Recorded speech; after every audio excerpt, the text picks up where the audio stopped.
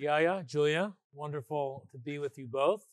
We've got a wealth of background in the CIA and Treasury and the White House National Security Council to discuss whether we need a digital dollar and the future role of central bank digital currencies.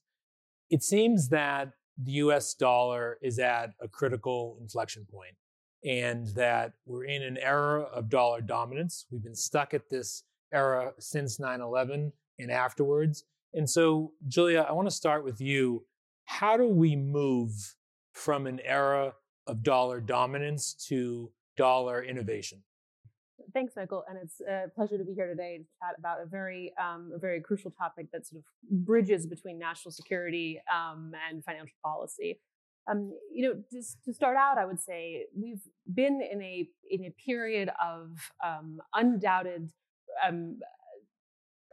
real benefit from the dollar, or from the Bretton Woods system in the interwar period and post 9/11, when the dollar really became one of the principal tools at fighting international crime and terrorist financing. But things are changing, right? The global environment, we've opened markets up incredibly according to a US model over the past 70 years. And other countries have certainly learned to benefit from that. And so as we move into a period of increasing digitization in the economy, of global growth, we need to enter a new period where the US dollar becomes a force for US innovation and for technology growth, and not just to preserve the sort of status quo that we have enjoyed for the past. So, Yaya, does dollar innovation mean a digital dollar? I mean, we'll get to what China's doing and what other countries are doing, but should the United States react to move to a digital dollar right now? And is that good for the United States? Well, Michael, it all depends on how you assess, the world around you, what's happening. I would frame it as the digital money, the format of digital money is changing. So it's not even necessarily about dollar innovation. It's about digital money innovation. Previously, digital money has sort of been the purview of financial institutions, right? When we use PayPal or Zelle or Venmo. Now it is just the fact that there is a stretching of what's possible in terms of digital money. That's happening whether the US makes a policy decision to create a account-based or token-based central bank digital currency. It's happening. So really, I think it's, we have to frame the problem, or we have to frame the situation, which is digital money is changing. And if we're going to operate in this new environment, we're going to have to do something. That's maybe at the end of this panel, we'll decide exactly what that is. So, Julia, it seems to me that we're in a multipolar world, and we are really entering a period of a basket of currencies where countries are retreating from the dollar. They're looking to go around the dollar at every turn. I've heard you say this in recent testimony on the Hill. Can we live in a world where DeFi, central bank digital currencies, a digital dollar, and stable coins live alongside each other in a future global digital wallet? Is that possible? Yeah, I think so. I mean, we have to design it carefully, and the road there might not be easy.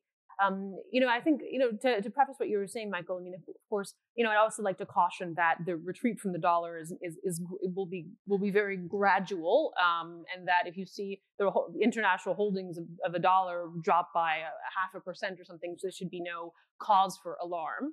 I also don't necessarily think that the emergence of strong, properly regulated currencies alongside the dollar should be something to be discouraged, like the pound, the yen, the euro, for example.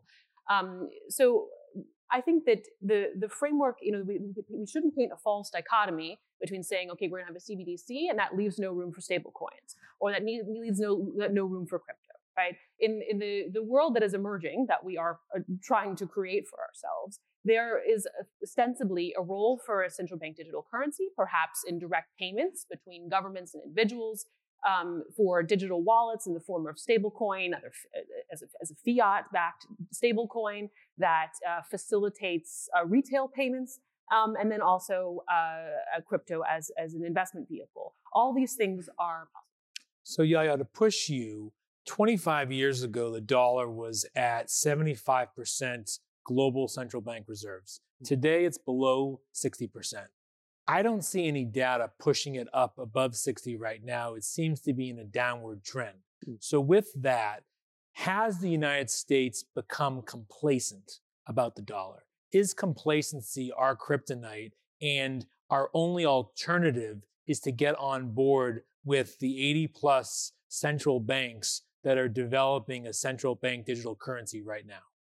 Well, I think our moms always told us, if someone were to jump off of a bridge, would you do it? And I think we always, she was telling us that wasn't the reason to do anything.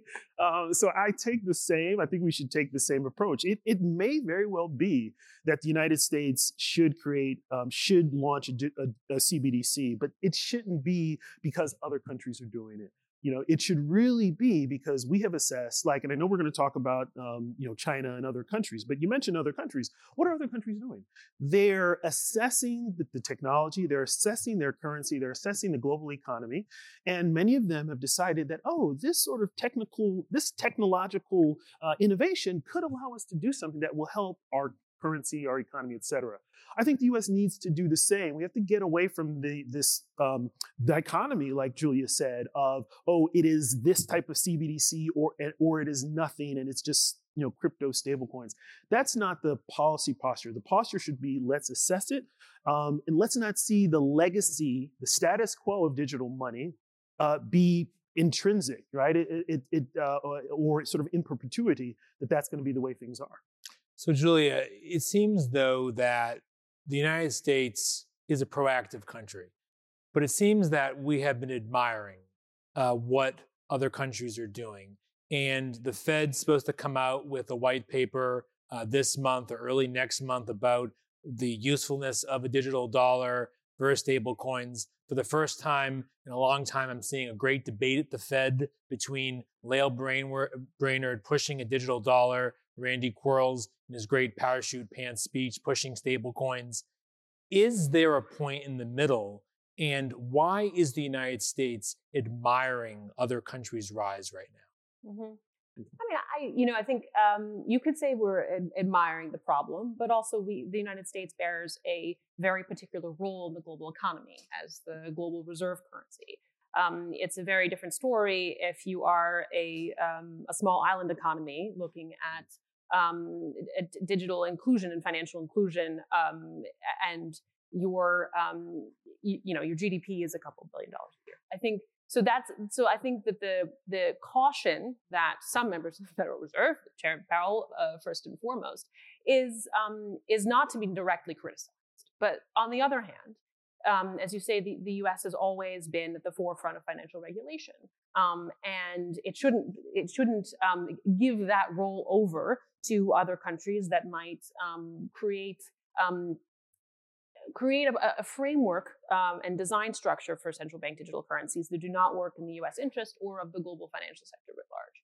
So so the U.S.'s role should not, as Yaya says, not necessarily to jump into the deep end and say we're going to have a central bank digital currency as soon as we physically can, but to create new fora to develop standards that are globally applicable. And this is, we would argue at the Atlantic Council first and foremost in the G20 format, to develop these standards before it's a little bit too late, and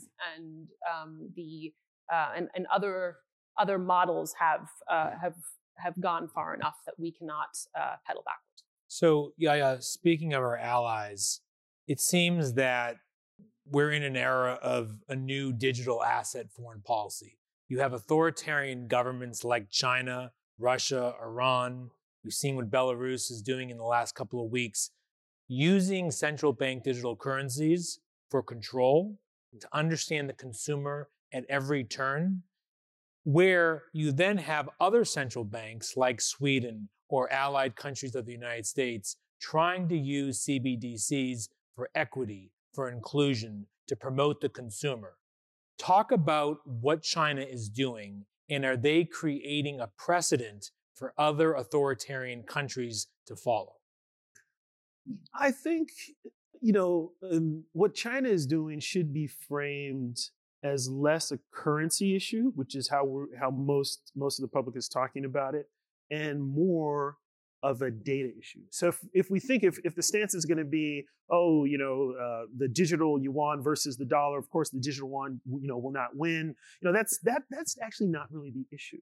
And I don't think China, from sort of my looking at it over at the Center for New American Security, we produced a report on the digital currency, and I think on China's digital currency, and we assess that China is playing a different game or strategy with this project. It's really trying to develop a digitized economy, and it's trying to lay down infrastructure where the government can capture financial data in a way that it can't with the current infrastructure, where Alipay and WeChat and the companies behind them can't really do not provide direct access of data access to the government. So China's trying to create this new infrastructure and collect more data and analyze it. And I would say it would support digital authoritarianism. And so that's the way to see it. And then there's also maybe the competitive advantage, right? As China is able to collect, as the government is able to collect more data, it can innovate with the data. And I think we should see that China is sort of operating under the idea that the nation with the best data wins. I think that's how it sees its pursuit of the CBDC. So Julia, on that point about data and obviously cyber is being a huge tool used right now, do we need a new national security strategy in the United States? The last one highlighted great power competition. We all know great power competition. Do we need to be more strategic about the US dollar rather than seeing it as a long-term threat, admiring that down the road? Should it be seen in a short and medium lens for the United States to actually be proactive, given what Yahya just said about China?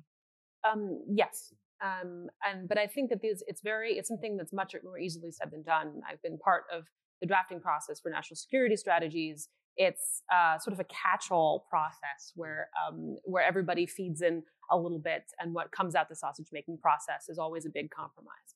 It is very hard, and I'll say this as sort of a structural issue. As someone who works at economic statecraft, this is the intersection between finance, economics, and national security. Both of us sort of work in this space. That to frame economic and financial issues within using national security language, okay?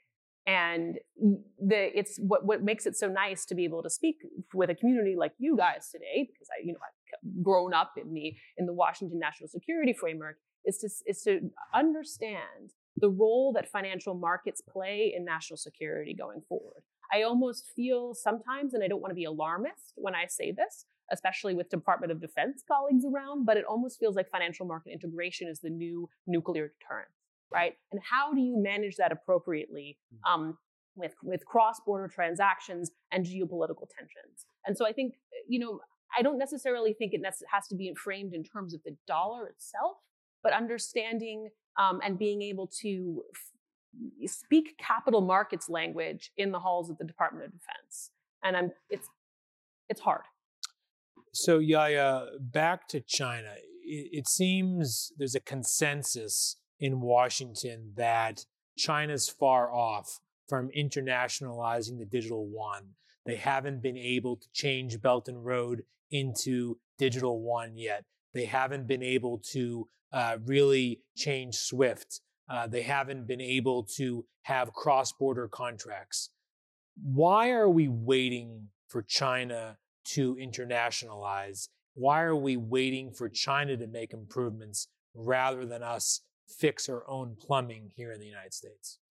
I wouldn't say that we're waiting for China, we being US policymakers. I think, there's a good contrast that you're pointing out, which is America, we have a very complex system, our democratic system. It's not so easy, right, to lay out a top-down strategy. I mean, even, maybe even getting back to the idea of the national security strategy idea, when it comes to finance, right? It's not our thing to implant this, hey, this is the direction we're going to go, and then everyone fall in line. That is a Chinese Communist Party methodology, right? How you structure the economy. And that's actually what we see happening. So what we're seeing, while I won't say we're twiddling our thumbs, right? I'm not going to say that about U.S. policy or the U.S. But while we're like having discussion papers that might come out in a few weeks about a CBDC, like our first white paper, China has already assessed the strategic direction of the economy. It has done research for several years on digital currency. It has produced just pilots, white paper, and now it is slowly, trickling down into the rest of the economy, the financial sector, big banks, small banks, and they're sort of falling in line. And so it's not that we're waiting for them, but they are positioned differently. We have to figure out what's the U.S. approach to innovation. So, Julia, on that point, since the United States is in the white paper phase, and we all know what happens when things go to committee and things go to white paper, usually not that much action in the short term. Does the United States need to convene a new digital asset Bretton Woods, where even if the United States isn't ready yet to create a digital dollar, and we're a couple of years off, we can convene the EU, key allied central bank governors, New Zealand, Sweden, Japan, and create a new digital asset framework? We're all sitting here today, and there's no guardrails regulatory-wise yet for the digital asset space. Everyone's yearning for it. Shouldn't the United States convene that group under a new digital asset Bretton Woods? I think it could be useful.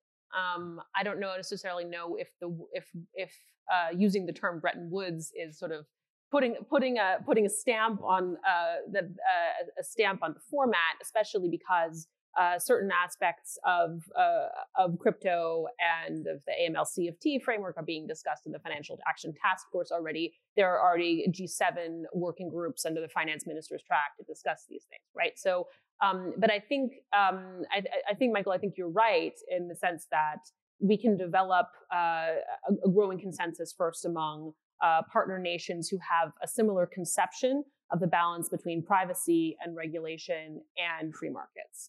And that's ultimately the bread and butter right there. So speaking of privacy, there's fear in the United States that if the United States creates a digital dollar, it will follow the China's model, and that after 9/11, the Patriot Act used a lot of power to gain information about Americans. Yeah. How can the United States create a balance where it promotes the consumer, it promotes privacy, it promotes inclusion?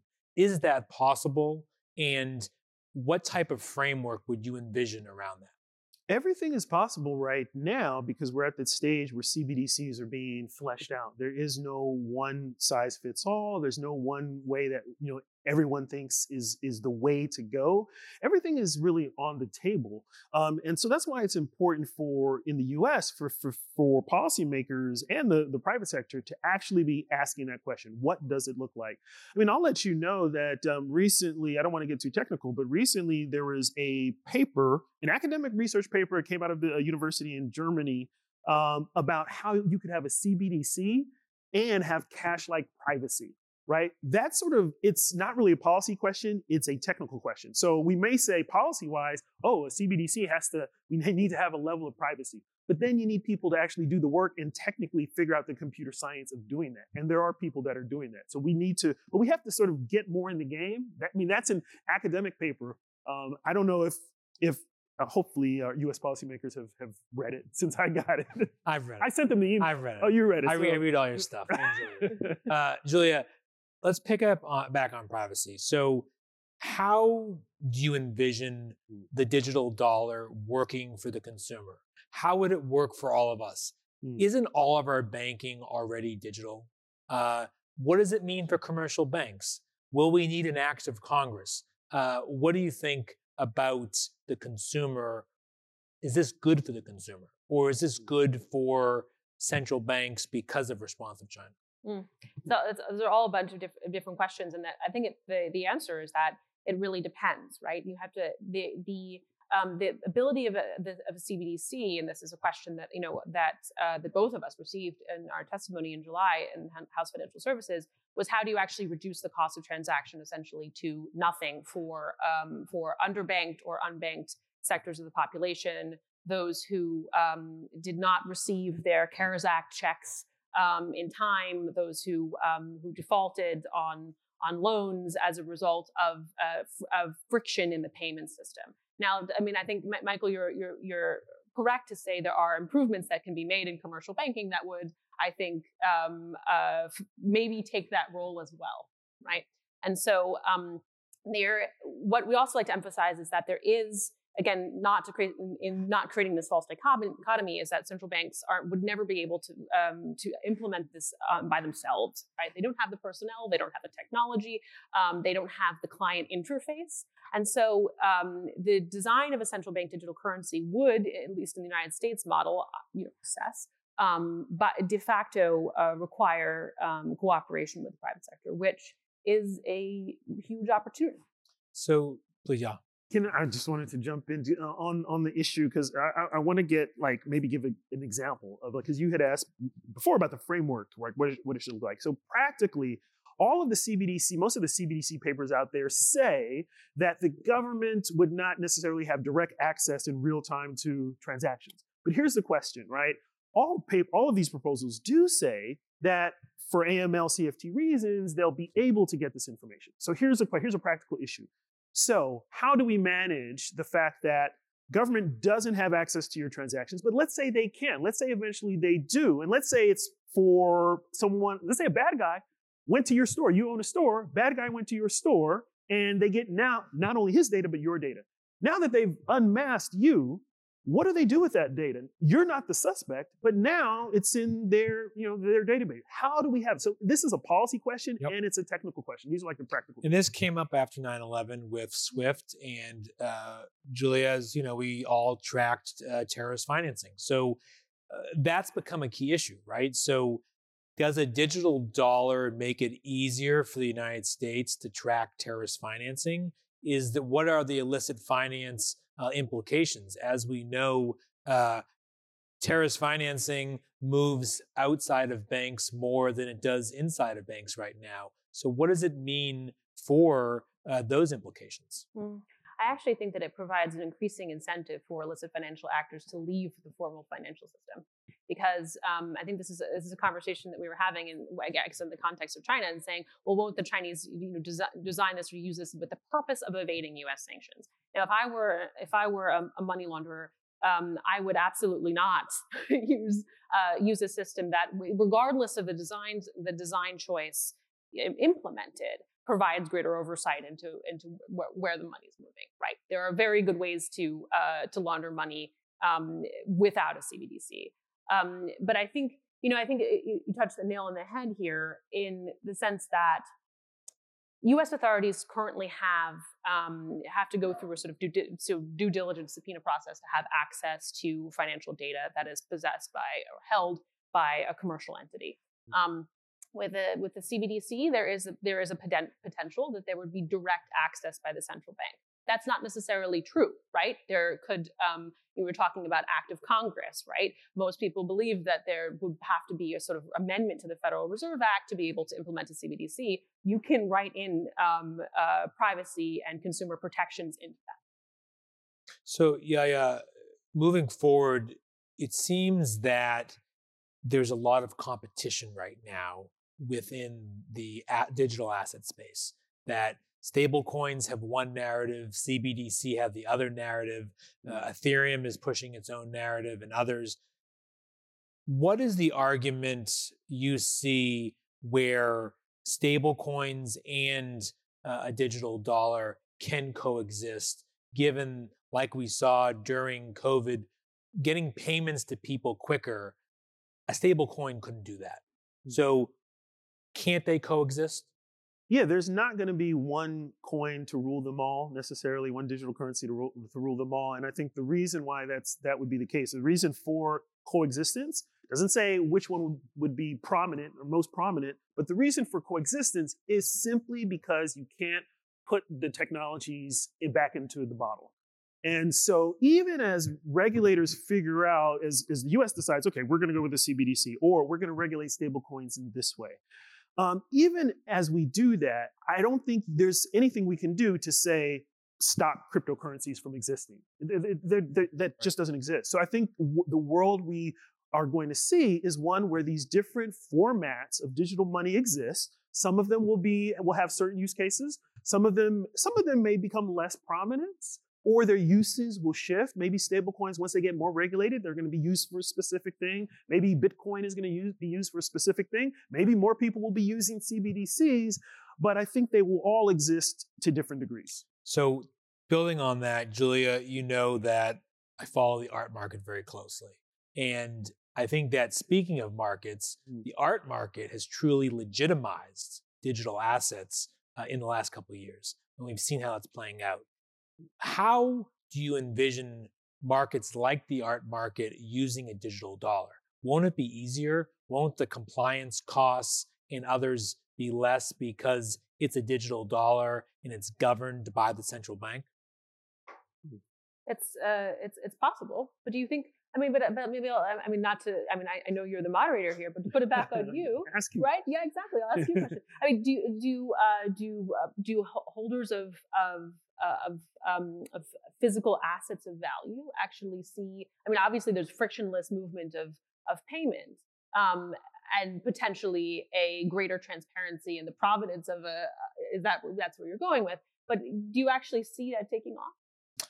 Well, I think that when it comes to the art market, reputational risk is everything. And so these auction houses want to make sure they know where it's coming from. And I think they don't always know the beneficial owner, as we've discussed. And so I think if there's a system where they can use a digital dollar and there's a framework in place, you could see more of a surge in art sales because of that, because it's quicker, cuts faster. So I think it's going to have to be part of whatever framework is speed, efficiency, but also protection. But yeah, one thing that I want to touch on with you is predictions. And do you envision the digital dollar becoming a political issue where this could be on the debate stage in the next presidential election? I don't know if that would ruin the ratings of debates if they're talking about CBDCs by then. So I'm going to say, actually, I'm going to take a different tack. So the CBDC could be a political debate issue. I could actually see it. But you know what? Maybe more prominent, something we haven't mentioned, which I should have. The idea of digital ID. Digital ID, digital identification like a national ID is something that probably has to happen for a lot of this stuff to work. A lot of the CBDC stuff, a lot of the privacy stuff, a digital identity. And that's something that we don't have in the United States. A lot of countries are trying to figure it out. So I can imagine a world where maybe, we figure out we want a CBDC, but then we figure out, maybe we need to have a digital ID to make it work.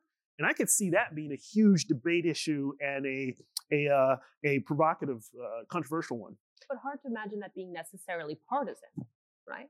I mean, I think that's because I think we see in the regulation of the digital space, even if you're talking about antitrust or taxation, right? There are different coalitions that are not Democrat or Republican necessarily. So, it'd be hard to, if it's coming up on the debate stage would be very interesting. I think for me, I see the question about government-sponsored finance versus private enterprise being the way that it's framed. So last lightning round question, we have around a minute and a half left. Yaya, so we're at the Beijing Olympics and we've got the digital asset, award ceremony, okay? And right now, would you consider that the gold medal in the digital asset space goes to Beijing? And you've got probably Sweden, given their work on central bank digital currencies, are they getting silver? And then you have perhaps the Euros getting bronze. How do we help the United States not be in the stands watching this ceremony and get on the medal stand? Understand that we're in the trials right now. So we have to show up. We have to show up to the trials, figure out where we want to focus and what our training regimen would be. But we just have to, I think, realize that the games are going on. That's step one. Julia? I like the metaphor. I agree that we need to put our imprint on this now. I'm not necessarily concerned that next year, if China pilots a CBDC at the Beijing Olympics for limited trials, that it is any imminent threat to U.S. personnel who are there, or to the potential for the United States to leapfrog. Julia, Yaya, it's a pleasure. Thank you very much. Thank you.